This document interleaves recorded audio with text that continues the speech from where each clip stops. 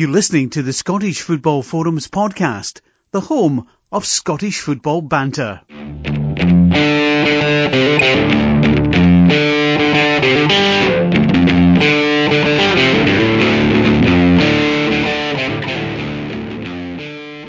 Hello and welcome to Scottish Football Forums podcast, Series 9, Episode 44. I'm good, John. F-Bomb can't make it tonight, but we do have returning host Chris. Hello. That you out of quarantine for the night? I've had my isolation for a bit, so all good again there. I'm alright before anybody panics. I've been fine. No ill health. Just coping with the situation in interesting ways. Yeah, good stuff. Luckily we've had some guests to help make up for the part that we're missing from you. There has been some fantastic guests, I will give you that. I haven't quite caught up with all of them yet. It's been proven quite difficult to listen to podcasts when I spend about 3/4 of my day at work on calls these days. Mm-hmm. But I have been trying to keep up. So Brian Irvine was especially good for a guy who broke my heart when I was 8-year-old. Yeah. Funnily enough, I really enjoyed that one, and Willie Garner was great the other night. But we do have another guest tonight. May not have been a footballer, but nonetheless, it's great to have you back on, Lewis, Statement League champion. How's your computer? I'm not the champion. I'm just the sad guy that compiles it. How's your computer? Computer's fine, but my phone's on total meltdown. Constantly typing statement after statement. Decent though. Yeah. Good banner. Yeah, it certainly is. So, before we even get on to the latest SPFL farce, we should start with the more serious situation, which is the current coronavirus, and the lockdown has been extended by another 3 weeks. Before I ask you for your thoughts on it, I personally think that's very optimistic. Yeah.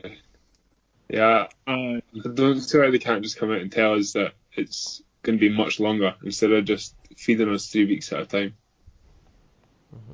I think they could do with explaining that a little better. I understand what they're doing. They're doing it as a 3-week review period. Yeah. And I think they're right to review it every 3 weeks. But I think people are misunderstanding it as we're definitely locked down for another 3 weeks, but then after that we might get out.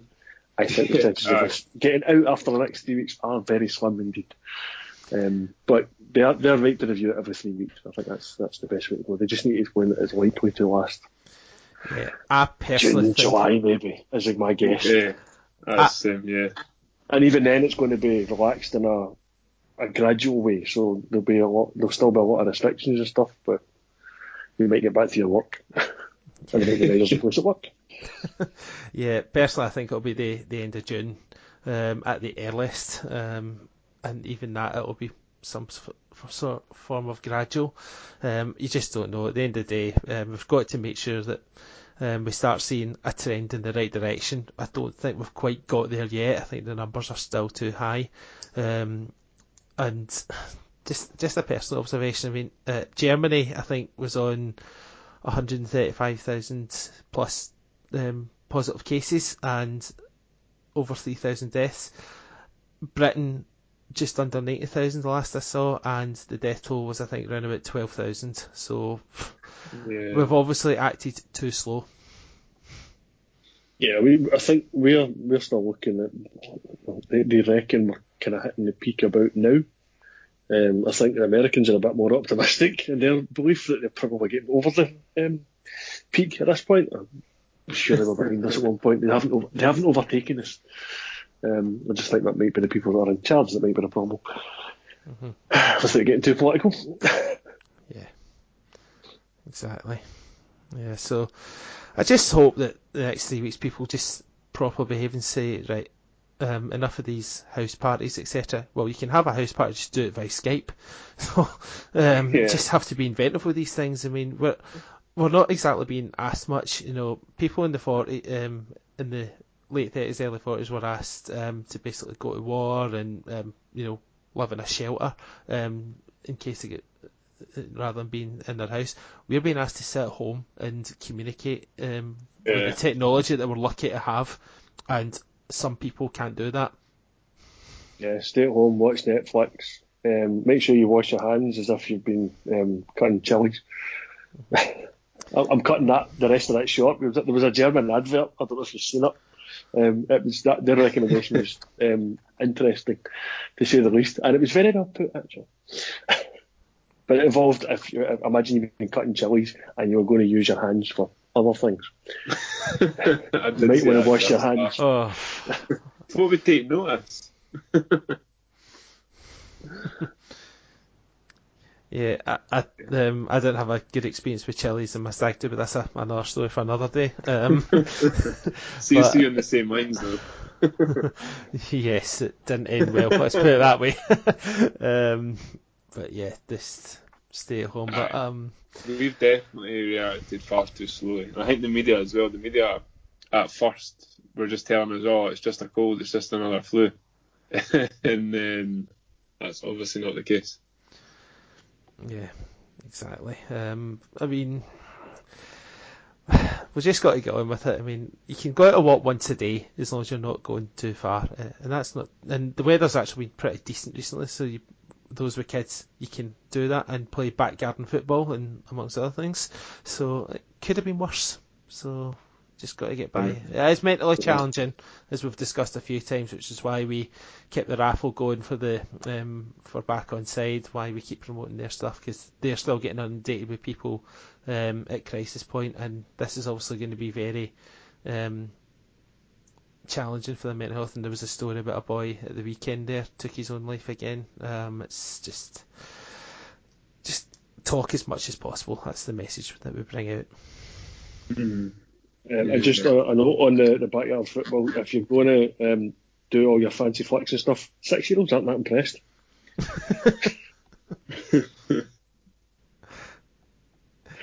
Yeah. At least he's got a garden. I'm stuck in a first floor flat.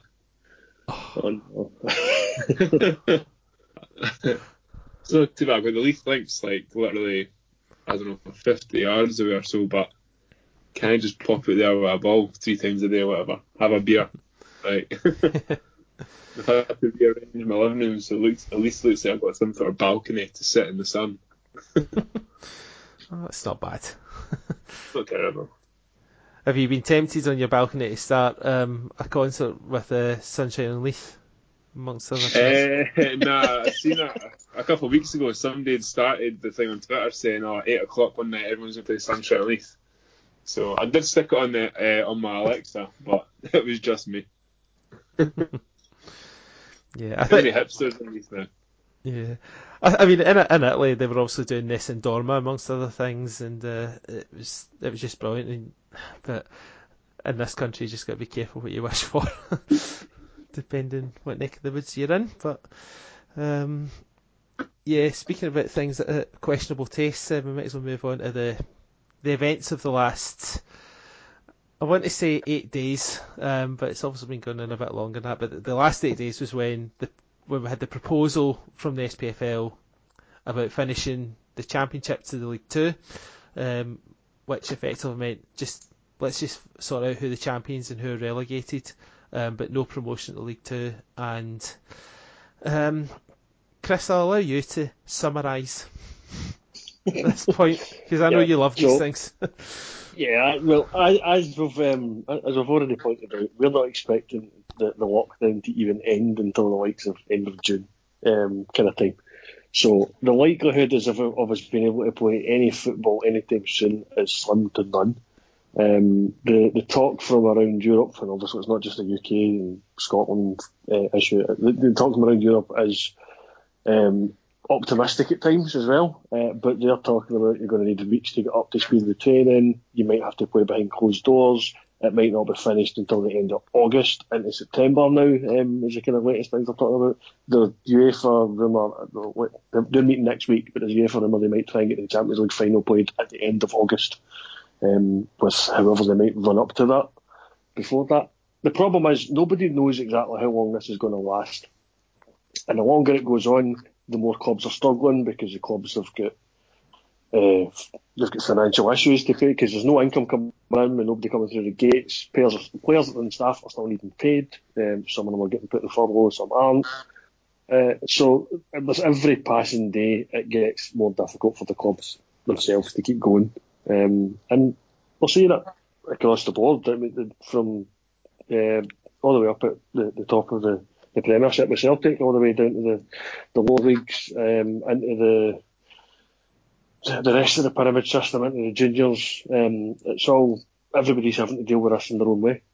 So they are having to get to the point that they're making a decision of what do we do with the season that's not finished. And there has always been sort of three schools of thinking with that. It's either wait and see if you can get the games played eventually, which would be everybody's ideal situation, but it doesn't look like it's going to happen. And that leaves you with, do you call the season as it is now, or do you scrap it as if it never happened? Certainly down in England, the pyramid below the top four scrapped it effectively, as if it never happened, and there's been all sorts of challenges for that one since, so that doesn't seem to be the favoured way to go. Which left us with the position we're in at the moment. Well, there is one other slight factor, and the UEFA are still trying to hang on to the belief that we can get things finished, and they're encouraging the top flight leagues not to stop now and hang on a bit longer. So they've kind of had veiled threats to the top flight leagues around Europe that if they try and stop the league as it is now, they will be forfeiting their European spaces. So everybody in the top flights are very, let's not make any hasty decisions. So this is why we got to the point where the SPFL, who are in charge of all four divisions, saying that they want to be able to call the Premiership at a later date, but they want to end Championship, League One and League Two as they are now, which would mean no further games getting played, the positions that teams are in now more or less being decided as it is. There's a slight points per game thing which is supposed to balance out the fact that some teams haven't played the same number of games, which does change a couple of positions. Doesn't change anything key as far as top or bottom goes though. So that would mean Cove Rangers, who are runaway leaders of League 2, going up to League 1, Stranraer going down, who are basically trailing quite far behind at the bottom of League 1. Raith Rovers, being the lucky beneficiaries, who are just 1 point ahead of Falkirk at the top of League 1, would go up. Falkirk would be denied anything further because no playoffs are about to take place. Coming down to League 1 from the Championship would be Partick Thistle, who are only a couple of points offset the bottom spot as well. And then Dundee United getting made champions because we don't know what's happened in the Premiership yet. But they certainly be declared champions of the Championship, being runaway leaders.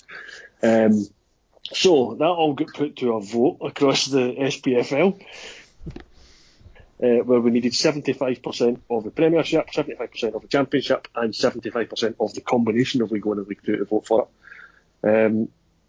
And it was put across that this was supposed to be done by last Friday at 5 o'clock. Legally, it actually had 28 days, and nobody seemed to realise this, because everybody rushed to do it for the 5 o'clock on Friday time, which the vote more or less went in favour of it, because in the Premiership 10 voted for it, 1 voted against it, which means somebody didn't get voting in time. Believed to be Hearts, who were going to vote against it. It wouldn't matter anyway, because 10's enough for the Premiership to be over 75%. League 1 and League 2 was a combination of 16, which they needed 15, they got 16. 3 said no, which meant a couple said nothing. But the Championship was a sticking point because 7 voted for, 2 against, and what happened next? Well, apparently Dundee sent a vote in which got stuck in an email filter.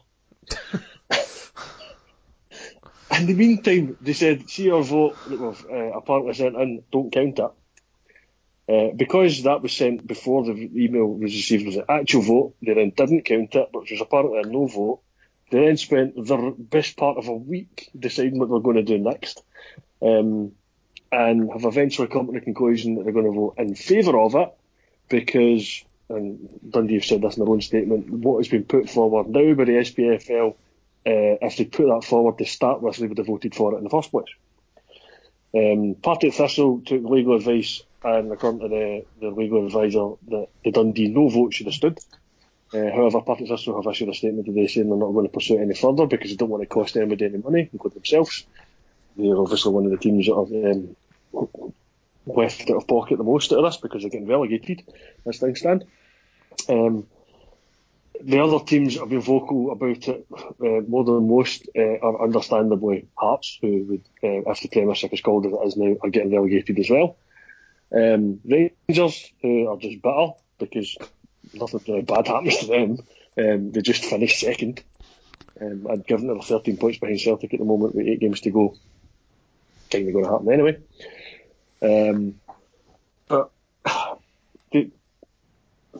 But that's it in a nutshell. The SPFL have been. They should have done the vote a lot better. They shouldn't have revealed the results when some people hadn't had their votes counted yet. They should have made it clearer that they had 28 days.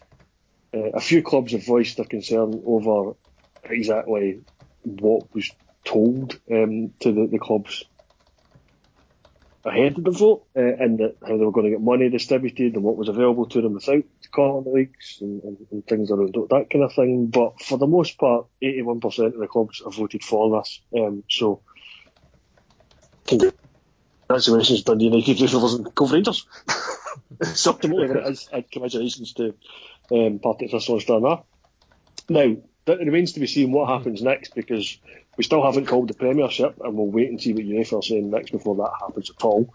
The SPFL have agreed to look at reconstruction, which bizarrely they haven't put Lewis in charge of it, they've put Anne Budge in charge of it. Which farcical. Yeah, I mean, it's not as if Anne Budge has a vested interest in how this plays out, is it? Everton Hearts will get relegated as things stand. They've also put. At least she'll be motivated. Motivated. I can't remember who it is at Hamilton they put in charge. They're in joint charge. So Les Grace, that's it. So yeah, the bottom two clubs basically in the Premiership are in charge of deciding what we do with reconstruction.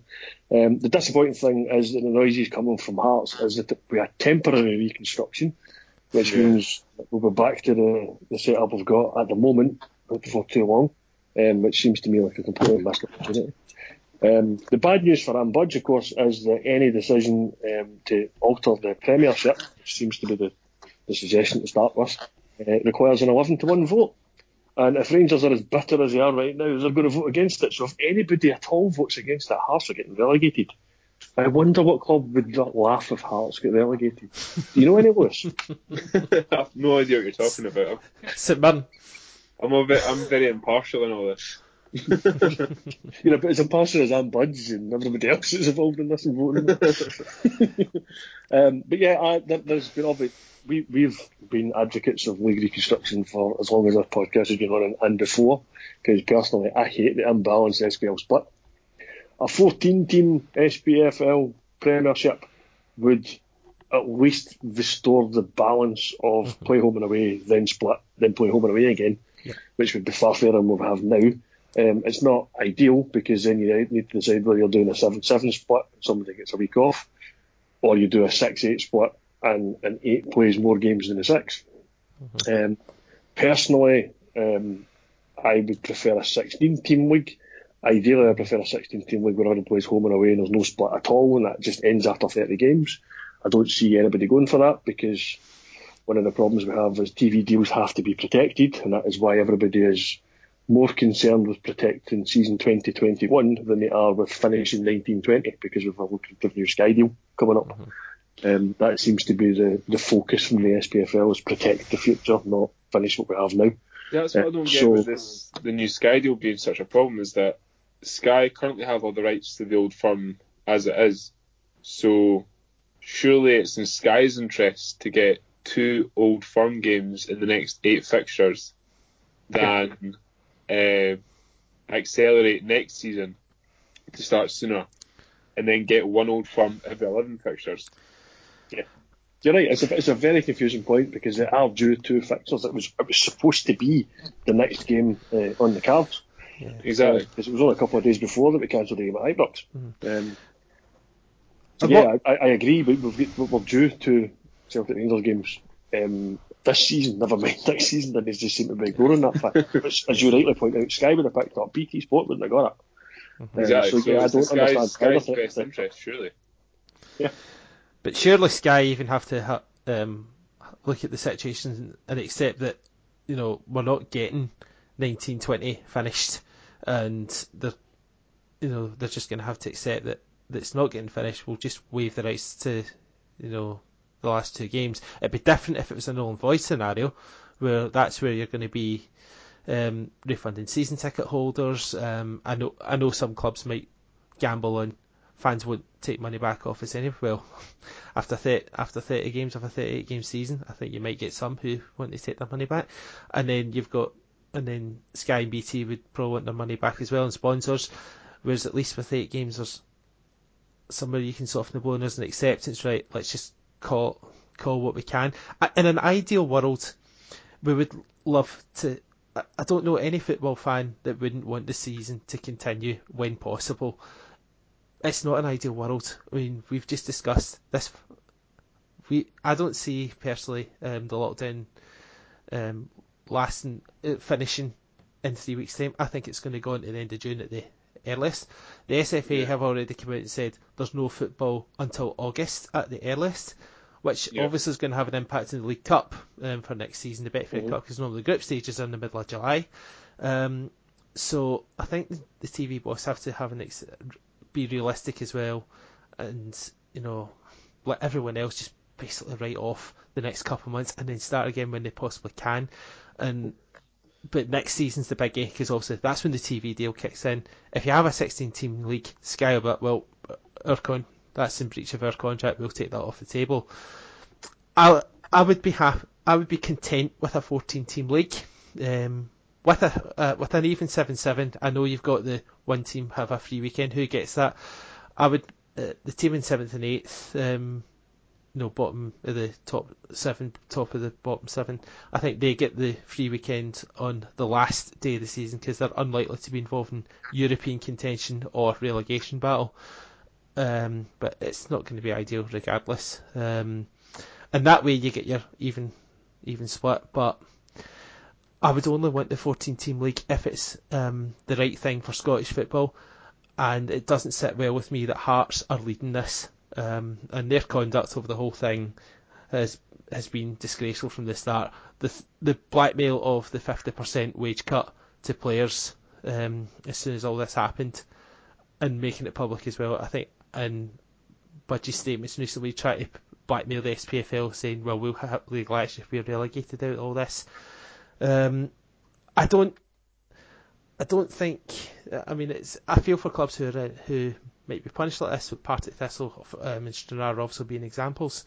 Partick Thistle particularly because they've got a game in hand, but people talk about this game in hand. It's not a guarantee they're going to win it, and in their form, you certainly can't guarantee they'd win that game. To be fair, the game in hand is against Inverness, and they've beat Inverness twice this season already. That's a very good point, that game in hand. Mm-hmm. And I'd looked at another way of settling the leagues, and it was, instead of applying average points, you would look at the results and fixtures played so far and apply those average results to the games remaining. And if you'd done that with the Championship, Partick would actually leapfrog Queen of the South. If that makes any sense. What did you do in the Premiership? Because this is what I had a couple of thoughts about how you would resolve the Premiership in a fair way, and the problem was always Rangers St Johnstone, because St Johnstone never went to Ibrox this season. Mm-hmm. So I took the venue out of it, just because of that reason, because you couldn't use anything for St Johnstone at Ibrox. That is the only thing I'm peeved about, actually, is about average points. Somehow we dropped from 6th to 7th. I'm not even sure if St Johnstone have been in the top 6 this season, and they're finishing in 6th. Yeah, as I said earlier, there's a few sort of quirks in it, and that one's the obvious one, is that St Johnstone was a game less played. The games per, the points per games ratio for them is slightly better than Hibs, so Hibs dropped. Yeah. St Johnstone go above, which is a bit bizarre, because given that St Johnstone were due to go to Ibrox in that game in hand, would they have got in from? Well, you never know. Hamilton won at Ibrox. Yeah, exactly. This is one of the funny things about this, is that the teams that are so vocal about such things, like Hearts, like Rangers, like Partick Thistle, they're the teams that are actually covering up what has been an abysmal season for them. Now, Rangers, at least before Christmas, had a really good season, but since Christmas, their form has been atrocious to the point that they fell away from the title race. They dropped out of the Scottish Cup. Hearts have been covering up for a dreadful season from start to finish, pretty much. They've only won 4 games all year. All season, sorry. The stuff with Craig Levein, he's still employed for Hearts. Yeah. It's just, you forget these things have happened. It's just, so all this is deflecting away from the failings at the club themselves. So, of course Rangers, of course Hearts, of course Partick Thistle, they're all coming out and hammering the SPFL. They're right to hammer the SPFL, I think, but there's a lot of fix your own problems first. How vocal would Anne Budge have been, and how sympathetic would she have been to Partick Thistle and Stranraer's plight if Hearts were in the top 6? She would not have given a flying you know what. Her credibility is completely and utterly down the drain. She was great when she first came in. She said some good things. She did some great things for Hearts to get them back up and get them running properly again after the car crash that was Romanov. But in the last year especially, the way she's been sticking by Craig Levein, sacking Craig Levein but not properly sacking him, putting him in not even putting him in garden leave, making him giving him some form of consultancy role behind the scenes or whatever it is. It's just ridiculous. And then I think he was in charge of the medical department for a while. Genuinely, that happened. Yeah. And see, I don't get why that man's still there. What he must have some bearing on something that I don't understand. Yeah. He's got pictures. I was trying to place it that, but there's something. Has he got money invested in Hearts or something? Yeah. I don't know. It's just bizarre. I seen someone posted up. Let's post all the pictures of the trophies that Craig Levein's won as a player or manager, and it was just blank. And then someone grasped it, shows that there's the 10-60s trophy. It says, well, to be fair, Liam Brady claims that as his only trophy at Celtic, so. And that was a both of those. Yeah. I feel like the problem Anne Budge has had over the last few years has been that she, well, ironically, but at the same time, I think it's because she has no football knowledge whatsoever. I think she's so out of touch with the fans that she's put all her sort of trust in Craig Levein and runs. He's got no football knowledge either. I can't. That's the only person she knows.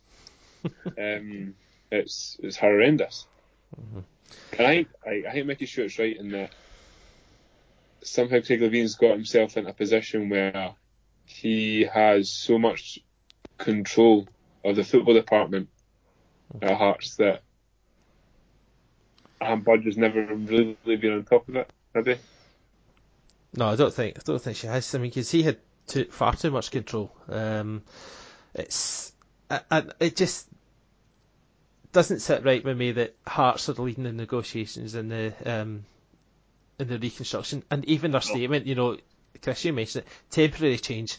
What we're going to do? Invite Brora Rangers and Celtic Hearts up for 2 seasons, and then we're going to have 3 teams going down for League 2, and nobody coming up for. 2 teams going down for League 2, and nobody coming up for the Pyramid, which has obviously been reconstructed again with the West of Scotland League. It's an absolute joke. It's got to be now, or it's got to be right and not temporary. Yeah, I don't want a temporary fix, but the only way to have a temporary fix which maintains any kind of continuity that we have at the moment is you're effectively saying 3 up and 1 down now. They won't go for that because the 1 down is go get scrapped to protect everybody. But what they would need to have immediately after that, of course, what we need to have after that is 1 up and 3 down. So you would need to have 3 teams dropping out of League 2 and then a playoff winner, effectively. Or 2 go straight down and then the third bottom team plays off in that playoff the way it was supposed to happen. That kind of thing. But yeah, I don't want a temporary solution. I want a more permanent solution that gives us something better. I'm not opposed to the 14-team Premiership. It's not my favoured option. Like I say, the 16-team league, play each other twice and that. It's fine. But actually, I have seen one proposal for a 16-team league that includes a split. That makes a lot of sense, and it was Lewis's spreadsheet. I'll let you explain it because it's quite complex. There's a bottom split, and then there's a top four and the middle four split as well, which makes sense for deciding things like Europe and the title and relegation and things like that. So essentially, in a 16-team league, each team will play each other home and away once before it's split up into 4 different groups. So in the top group, you'd obviously have the top 4 teams, with the winners getting the Champions League qualifier, the first spot for that. Runners up also get the Champions League qualifier, because obviously, maybe not next season, but the season after that, we'll get our extra European spots, won't we? Mm-hmm. Should be. Third place gets Europa League, and then whoever comes fourth only gets into the playoff final for Europa League in this situation. So then below that, in that top group of 4, each team will play each other home and away. Actually, I'll go back to before the qualifiers and that. So basically, after each team plays each other home and away in the 16, so that's 30 games played. The league will break up into 4 different mini groups. So you've got the top 4, the middle 4, so that takes you to the top 8. And then in the bottom 8, that's where it gets overly complicated. And then probably the reason that clubs maybe wouldn't go for it. And it's because depending on where you finish in the bottom 8, you would get split into a group of 4. So that it retains some sort of advantage to teams that have maybe finished 9th, 10th, 11th, 12th over teams that are in the bottom 4 positions. And you'd play each other home and away again, and whoever would finish bottom of those groups of 4 in the bottom 8 would both be relegated, and the second bottom teams in those groups of 8 would then go into a relegation playoff. The reason it's in a spreadsheet and on Twitter is because it's a lot easier to explain it in a picture than it is to actually talk it through with anyone. But essentially, that would give clubs a minimum of a 36-game season before any playoffs. And then clubs that are in European playoffs or relegation playoffs would then either play... I don't know how you'd want to work it. You could either work it in as the finals are in neutral venues or something, so especially for Europa League. You could have a one-off Europa League game with the 2 clubs anywhere in the country, depending on the 2 clubs that are involved, which would be quite a decent TV fixture. Or you could have the playoffs as home and away, as the current playoffs are. Well, that's just the suggestion, is that you'd have a league of 16 teams that splits into 4 different groups of 4. And with every group, you've got something to play for. So in the top group, you're effectively challenging for the title, or more likely 3rd and 4th will be challenging for that automatic European spot. In the middle 4, you've got 4 teams going for 2 Europa League semi-final spots, who would then play the team that finished 4th in the final to get European football. And then your 2 bottom groups of 4, you've got clubs playing for survival, and then or try to get outside of the relegation spot to then get into the playoff to then hopefully survive that. So basically, the main idea behind this is that it leads to more games that are worthy of being on TV. So the end of the season in a 12-team league, or even a 14-team league, probably worse. There'll be so many dead ringers at the end of the season that don't matter. And the idea of this 16-team league with these playoffs chucked in at the end means that the season's effectively on right until the end of the season.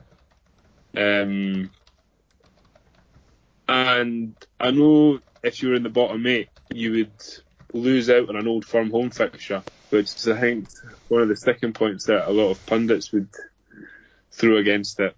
But you'd kind of hope that for what you'd lose on an Old Firm fixture, because there's so much to play for in those final 8 games, you would maybe, over the course of them, get enough fans through the home gate that would sort of compensate for it.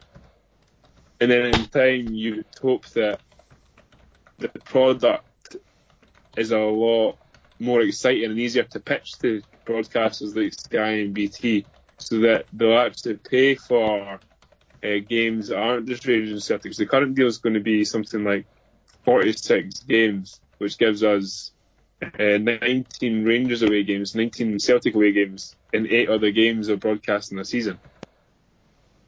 4 of which are better than the derbies. Well, not next season. Yeah. It was a bit of a long-winded explanation there, but it's maybe worth posting a link to the table when you post your podcast on Twitter. Yeah, your tweet with the link to how it works and then an explanation of the benefits from it actually makes a lot of sense. So yeah, we'll retweet that for the SFF podcast account later on. But yeah, I mean, the fact that you've got so many meaningful games even towards the end of the season, I think is one of the main benefits of that, as well as the fact that it's a decent amount of teams. There's just 2 up and there's at least 2 up and 2 down, and there's not a ridiculous amount of games either, because you're talking 36, maybe 40 at a push for people that are doing the playoffs and stuff. But 36 is a reasonable amount of games. We've got 38 now, so that maybe frees up a couple of midweeks during the season. And I think as well, if teams like Rangers and Celtic will be in Europe each year, they'd want less games, I'd imagine, so that they're not having to play so many games so soon. Yeah, it's funny because we kept saying that if you discount international weeks and the winter break, Celtic basically played midweek and the weekend all the way from July through to just when this virus kicked in. We were just getting to the point, because you'd been knocked out of Europe, we were finally getting a break at midweek, and then they just took all the football away. Aye, you've got a 6-month break. Yeah, it'll be interesting to see what ends up happening. I mean, I don't see 16 being put on the table. Any 16 above will not go on the table. I think the proposal will probably 14, 10, 10, 10, which would allow Brora and Kelty come up. I'd be happy with that. Because I think in the statement, just kind of hinting at that. That's the problem, is that they're hinting that it's temporary. They're hinting that it's an alteration to the Premiership. They're not talking about what they're doing is with the Championship, League 1, League 2. So it does sound like it's going to be 14, 10, 10, 10. Because you're right. I think my issue like with somebody 14, else 10, 10, 10.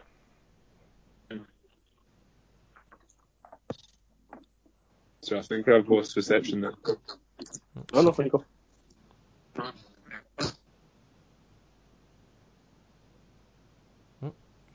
I think I lost connection. Yeah. If you want to go again, try. Or maybe not. I think my problem with the 14, 10, 10, 10 is that it's the least imaginative way of keeping Hearts in the Premiership, and obviously not really getting Stranraer, Partick, whoever. It's just the quick fix that shuts these clubs up. It's not what the fans want. I don't think it's necessarily what's going to make Scottish football the best product it can be. It just shuts the suits up for now. Yeah. Well, I think when Neil Doncaster first came in 2010, he's been here for 10 years. That's another issue. He put out a big survey to fans asking what the fans wanted, and the fans overwhelmingly voted for a 16 or 18 team league. I can't remember percentages because it was like 10 years ago, but I remember they were very high. There was very low appetite for a 12, and it was even lower for a 10. And what did Neil Doncaster come up with? Let's go back to a 10-team Premiership, because Henry McLeish recommended it, and luckily it didn't go through. It was knocked in the head pretty quickly, thankfully. So that's how much they take fans' opinion into consideration.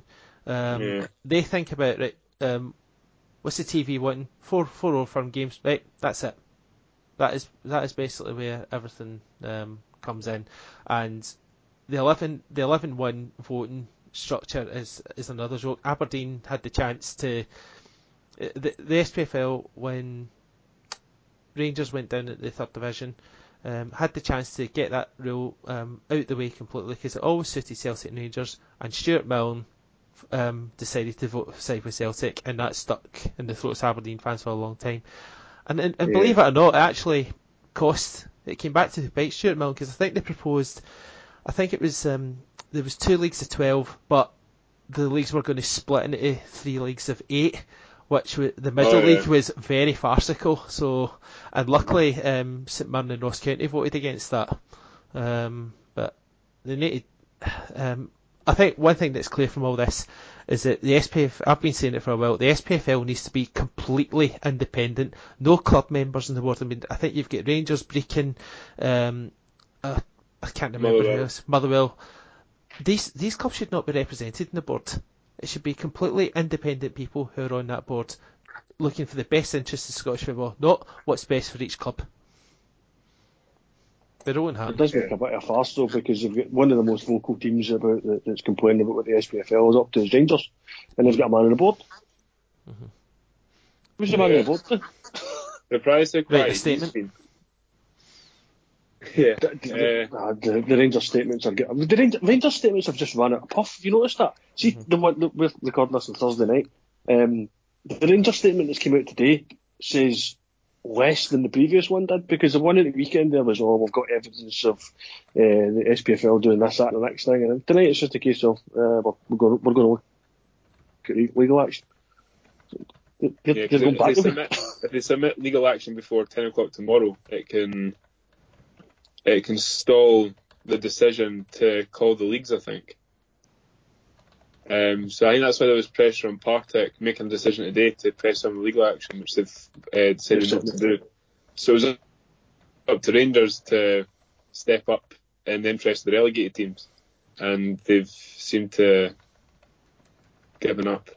So part of me thinks this all suits Rangers in that they can sort of play this it's all went against us card, the hard luck story card, create that siege mentality that they thrive on, and while giving Celtic a title with an asterisk on it, because they were never going to win this league, but at least if they put up this fight through statements, it sounds like they tried, and that Celtic, they'll win the league, but they don't deserve it because they haven't completed the season. So I think in a way most of their titles the last decade, they used EPTs to win them. So asterisks are in the mind of football fans mostly anyway. So they'll disagree that those should have asterisks. They'll disagree that this one should have an asterisk. To be honest, I think this one should have. If this one is called now, it should have an asterisk on it because we haven't completed the season. But give it 5, 10, 15, 20 years time, it's still going to say Celtic in the trophy again for the 9th time in a row.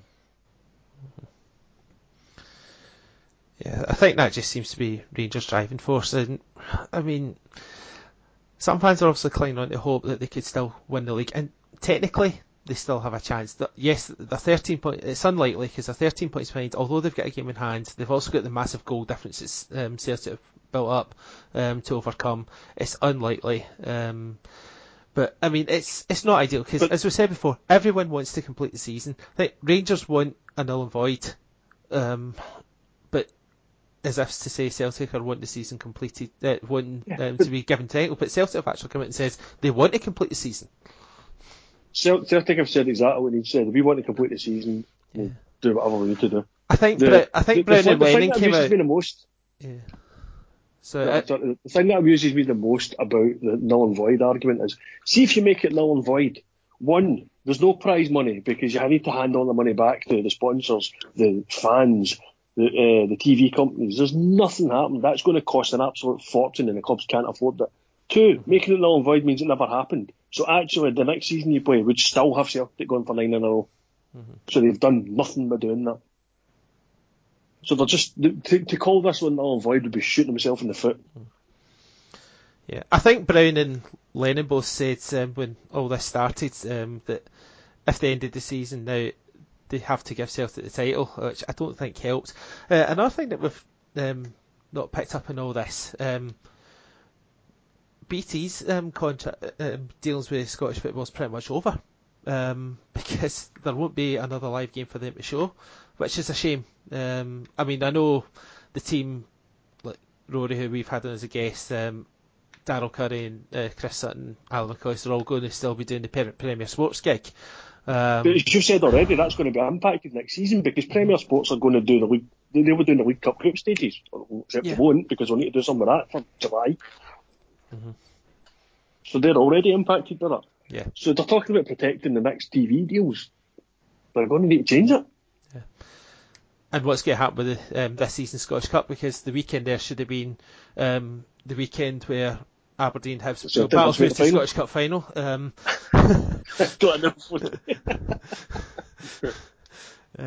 But in all seriousness, I mean, what's going to happen with the CFL? I mean, is that going to be held off to next season? Where they just, I mean, I suppose effectively they could do that over a quick weekend.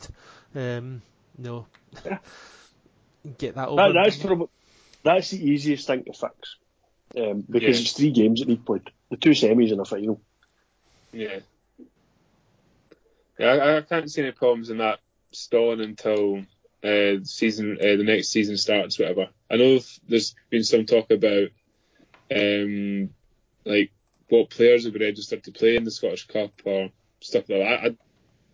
I don't know the technicalities there. I know that the governing bodies could relax rules, so you could have new players playing. I don't really know, but it seems to me the logical thing is just to let the Scottish Cup continue. I mean, you're already allowed the January transfer window in between the Scottish Cup starting and completing. So if it's got to have a summer one because we've had to go through a worldwide pandemic, then so be it. FIFA talking about moving all that stuff about anyway. I think they've already agreed some of it. Registrations and stuff are being extended, I'm sure. So I don't think that's going to be as big a problem as some people are making it out to be. So I think it's quite possible, even if it's behind closed doors, to play 2 semi-finals and a final. In fact, see if it's behind closed doors, you can pretty much play one final after the other one day and play the final the next day. So you've got a weekend to play that tournament out. I'll carry it behind closed doors. Mm-hmm.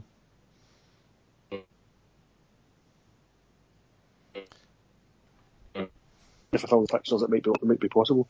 The Germans are basically saying they're not expecting to get fans in before 2020. So if they're going to start playing things out, it's going to be behind closed doors. Yeah. They have relaxed the 3 o'clock Saturday rule to allow for that. And I know the PFA have made a statement today saying that they prefer not to play behind closed doors, but if they're going to do it, they want to make sure that health and safety is taken into account. Totally agree with that stance. The players have to be as safe to play as anybody else. So it's not just about the fans, it's the players' health and safety as well. Would they be wearing PPE? Face mask.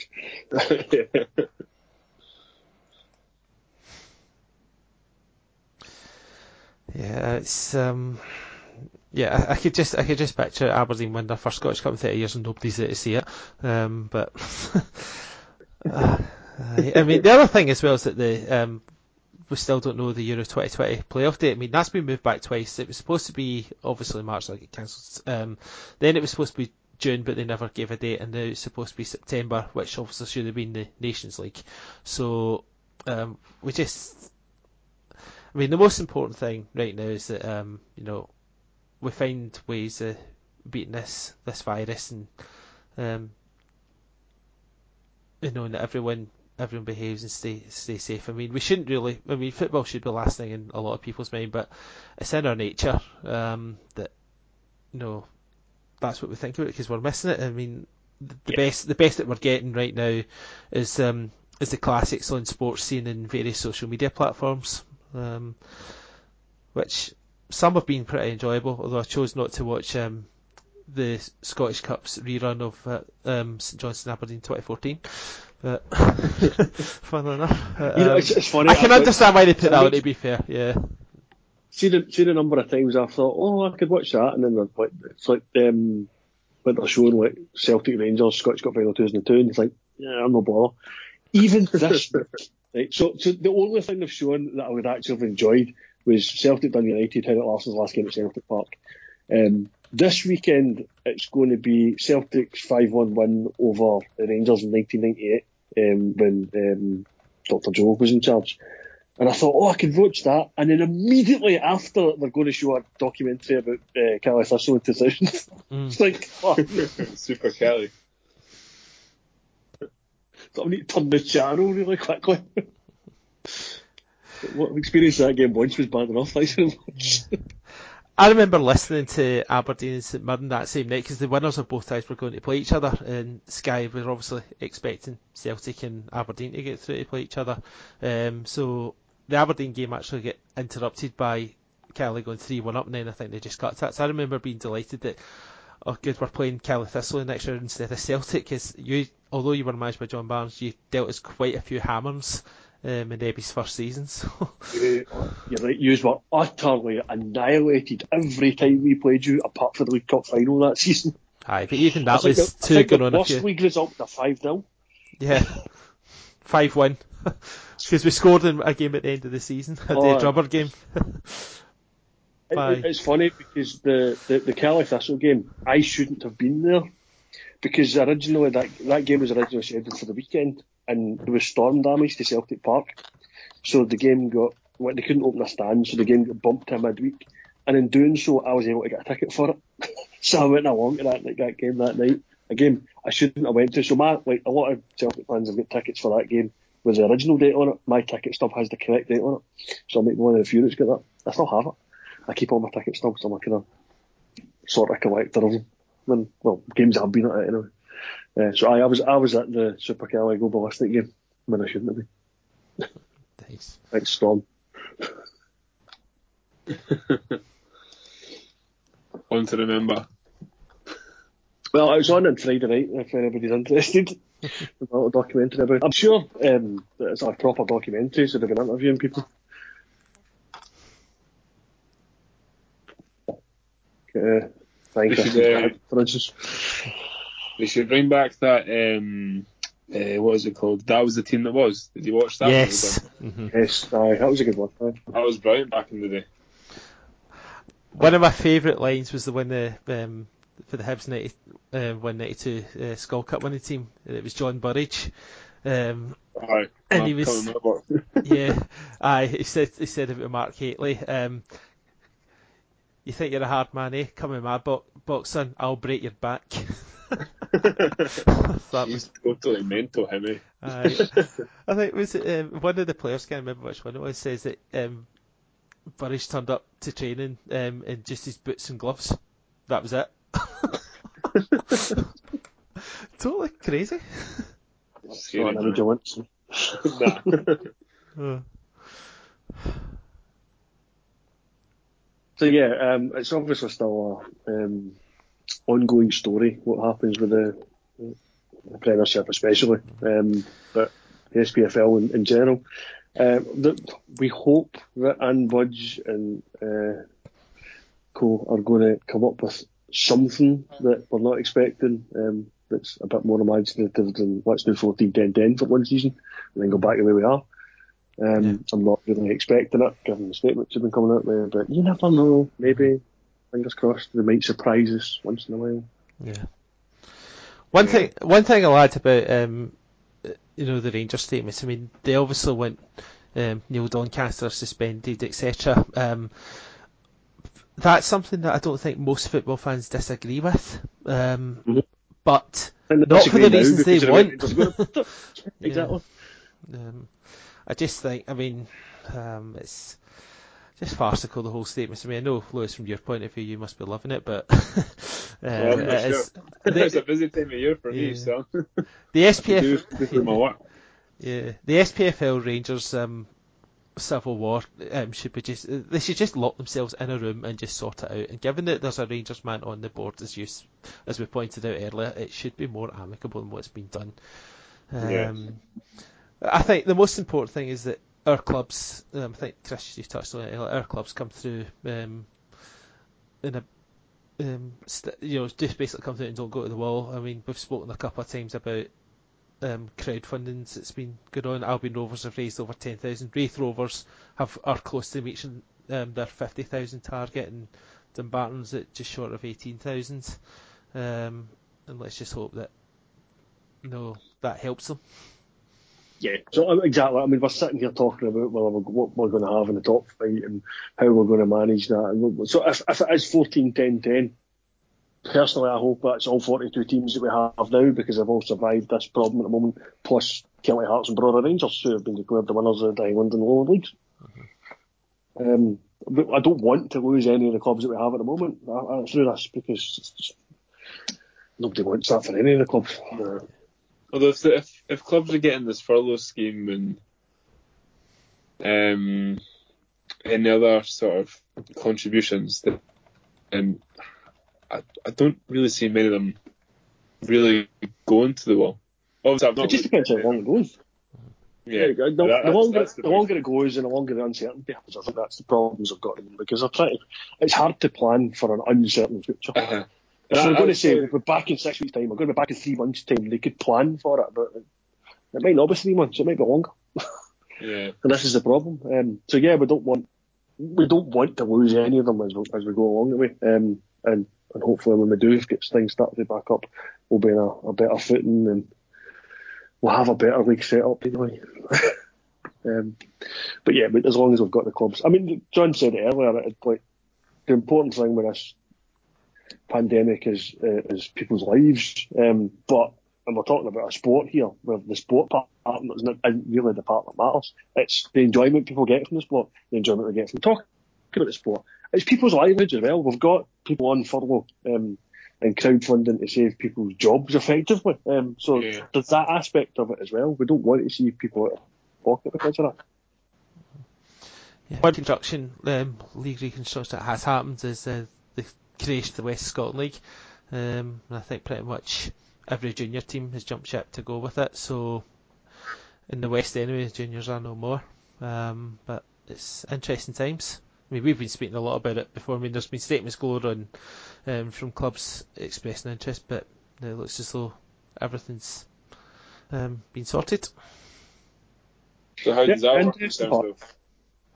Sorry, how does that work in terms of joining the pyramid structure, possibly in the future?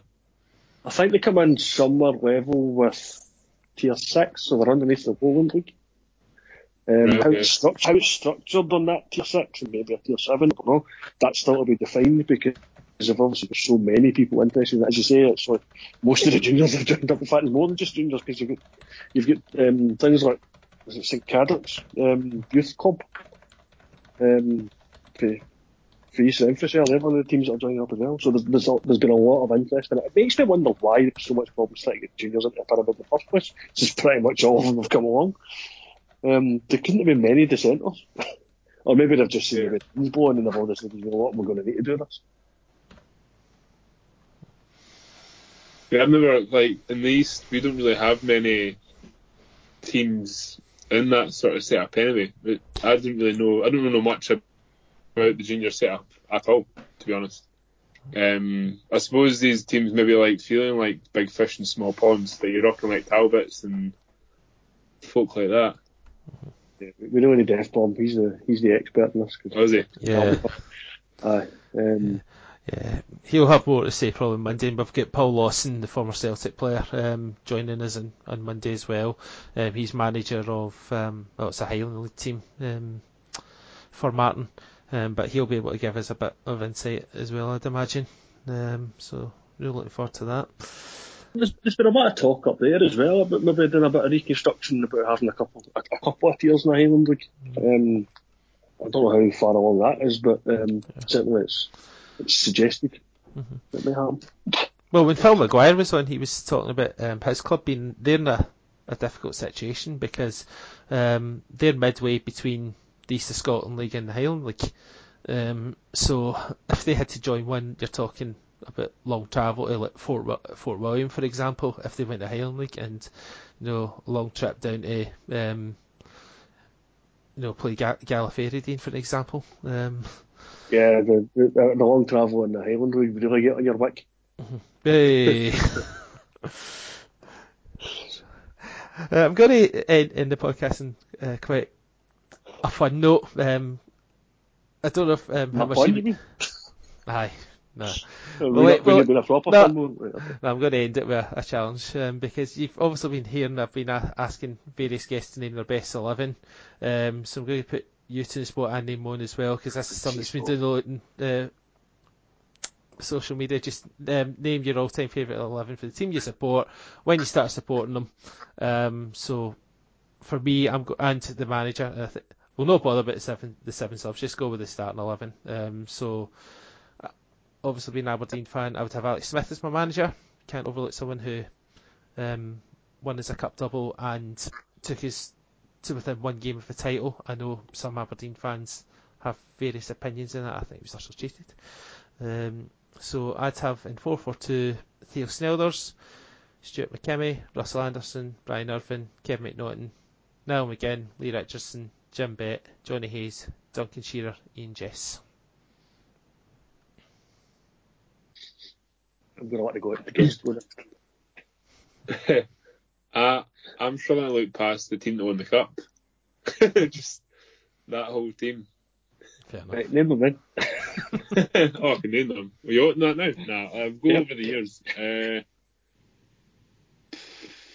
We've not really been blessed with goalies, to be honest. I'd probably stick in Marciano. Right back, you've got David Gray, or even a young Whittaker. Centre backs, I suppose Soze and McGregor. Left back, oh, you definitely had David Murphy at left back. On the wings, I'd probably have Sproul and Martin Boyle with Scott Allen, McGeoch. Scott Allen, McGinn in the middle, and then up top I would have struggling. There's too many. Probably Lee Griffiths and Rardon. And who's your manager of that team? Pat Fenlon? What's that? Pat Fenlon or Terry Butcher? Well, definitely no Butcher.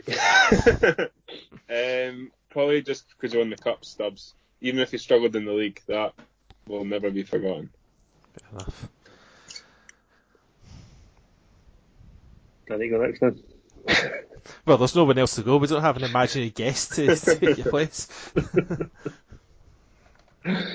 It's hard to come up with decent information and stuff for this. This is the problem. It's like, because there's also the question of, is it who's best that you've seen, or is it who was your favourite? Because right away, I would probably say Fraser Forster is the best keeper I've seen for Celtic, but I loved Artur Boric. So I don't know what one of you to pick. If it's going to be favourites, I would pick Boric. It's not necessarily the best. It's maybe all-time favourite 11, but not necessarily the best.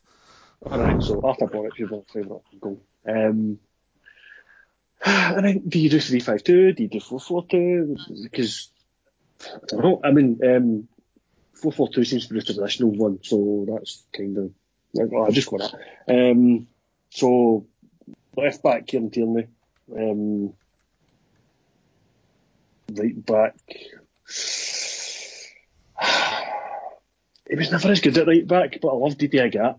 I loved that pace. I remember having Ronaldinho in his pocket at right back. So, good enough for me.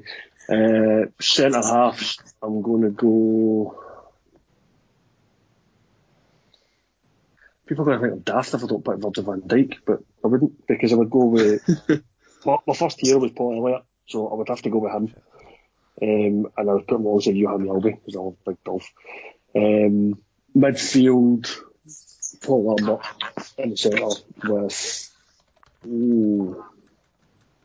Again, people will think I'm daft if I don't pick McStay, but I'm going to go with John Collins because I preferred him back then.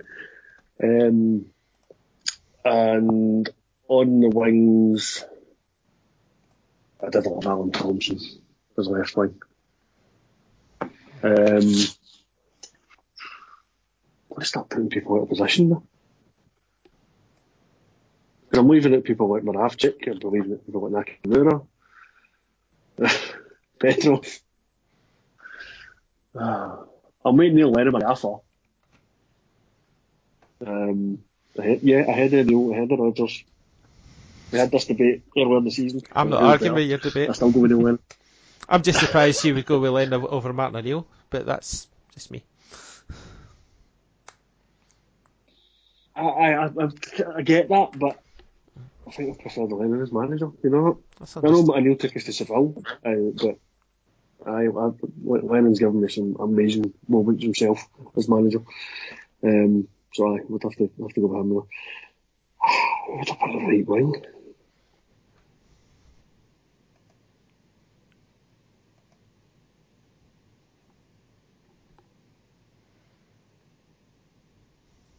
I don't know. I'm going. Might just end up having a lot, so you just kind of thing. I'll just go with a midfield four of Thompson, Lambert, Collins, and Wibble. It's got to be Wibble. And as much as I've loved the likes of Moussa Dembele, and back in the day I was a big fan of Pierre Van Hooijdonk, I cannot possibly pick anything other than Henry Larsson and Chris Sutton, because they were a tremendous striking partnership and one of my all-time favourite partnerships in world football. So yeah, I'll go with that. Brilliant. Nah, I like it when I put people on the spot like that. Oh, that was pressure, like. Yeah. No, it's just there's so many people you think you're leaving it. Yeah. I didn't really have that. Again, if you go far enough back, like the Polish connection for me was important. So Dziekarowski would be in there. He wasn't with Celtic long and was benched when he left. But he was I think he was a great striker for us, and he was probably one of the guys that got me into Celtic in the first place. So I've put him on the bench. You can sit there alongside Nakamura and Virgil van Dijk and Moussa Dembele. Yeah. Maciej Zarowski. Not so much. Oh, really? He was good in the time he was at Celtic, but he'd never come close to like some of the players before and after him. I did have his name in my back for a while. I did go to the World Cup in 2006 to watch Poland Costa Rica, wearing my Celtic top with Żurawski in the back. Yeah, I can't say we've got any decent Polish players in our history. The only one I can think of is Zivi, which Yeah. that's just horrendous memories. Yeah. I can't do any of those. Yeah, we've got a Polish keeper now in the youth team. Yeah. There was another one that was doing around name the best players that you've seen live, but they've got to be 11 different nationalities. If you put that into because I think most of you could probably name one that's pretty decent, but if you could ask the same question to name that for your club, I think that would be you'd be really struggling. I mean, I'd be scraping the barrel if I put people like Patrizio Billu in an Aberdeen team, and that's certainly not happening. Another good thing to try, and I'm just pulling up with like my second, so I don't know if anybody's done it, is can you put an 11 together of the best players you've seen personally, and see the players I could put in that squad? Yeah. Just because of the Champions League, it would be amazing. I mean, because I've seen both Messi and Ronaldo. Yeah. Neither of which won, actually. Ronaldo came to Celtic Park twice and got 2 draws. Yeah. Messi did win at Celtic Park, but I've obviously seen him at the game at Celtic one. Yeah. He scored in that game. Yeah. I've seen Messi score and lose. Yeah. I seen Messi when me and a couple of mates went to Barcelona 10 years ago this month actually. And I've seen Thierry Henry. I've seen Thierry Henry for both club and country, because I've seen for Barcelona and for France in the Gary Caldwell game at Hampden. I've seen Kevin De Bruyne rip us apart as well. So yeah. I think I was actually at Messi's first game as a number 10. I'm sure that was against Hibs at Murrayfield. There was some mental thing that Barcelona posted a couple of years ago. It was like 10 years at number 10. And the first clip was him ripping Hibs to shred. Jeez. It's probably when Hibs play Barcelona, that's probably the only time I've seen world class players really live. can't give enough players we've played at a decent level. European, like when we play in Europe, it's the dregs of Europe. You've never heard of any of the players. Yeah. The one I always talk about, because I know I've mentioned Messi and Ronaldo because that's obvious top tier. The one I always think of when I think of the best players that I've seen personally was Santiago Canizares, the goalkeeper for Valencia. He played phenomenally well against us that night. He obviously saved the penalties that Yusuf Harden took twice. But the rest of that game, it was just ridiculous. Like, the only reason that game went to penalties in the first place was because Henrik Larsson somehow managed to curl a shot around him. Canizares gave him nothing to shoot at, and Henrik still scored. I don't remember Canizares putting a foot wrong that night. It was phenomenal. The funny thing is, Rab Douglas was always pilloried for the way he played for Celtic at the time. But how he played in the first leg of that game was tremendous, and Canizares just matched it in the second leg. Rab Douglas in your road to Seville was excellent. It was just in Seville he had a bit of a nightmare, unfortunately. I don't think the defence helped either. No, special Bobo getting sent off.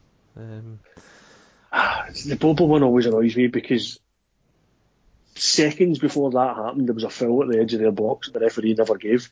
Then they started breaking up the park and he took the guy out. So I'm more annoyed at the fact that I never get the foul at the edge of the box. Yeah. Well. So I think we've pretty much covered quite a lot.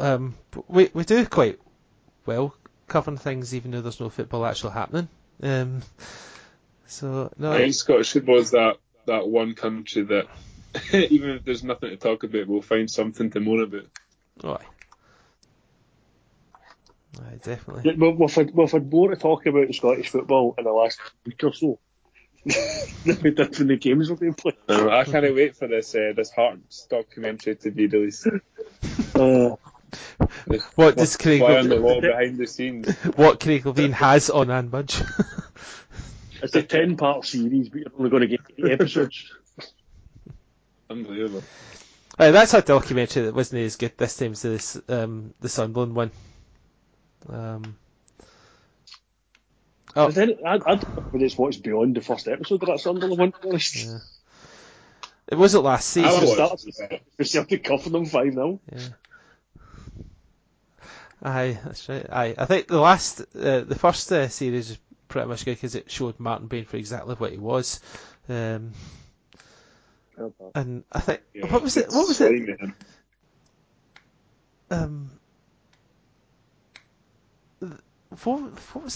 They paid. Sunderland were paying $100,000 a year for some chamber thing that only he used. A prayer chamber, I think it was, or something like that. I can't remember exactly. I need to watch it back. So it was the tanning booth. Probably. It's like strange, but he's a slimy character, I think.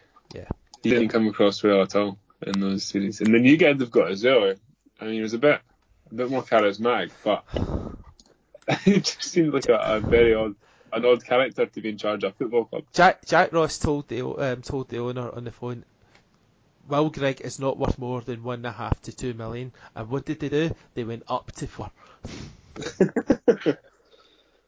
Crazy. Well, you'll not get those sums of money to play with at Easter Road anyway. And Will Grigg has scored 5 league goals for Sunderland in League One. After being on fire. They were singing that in the last Euros. Yeah. Aye, 4 years ago. Aye, Wigan fans were saying, Northern Ireland fans were saying that. Aye, it became a... I never understood that because just you barely seen it again. I know. Aye. Anyway, yeah, I think that pretty much does us. Lewis, cheers for coming on, and no bother. We'll no doubt hear a lot more about you and over the coming weeks.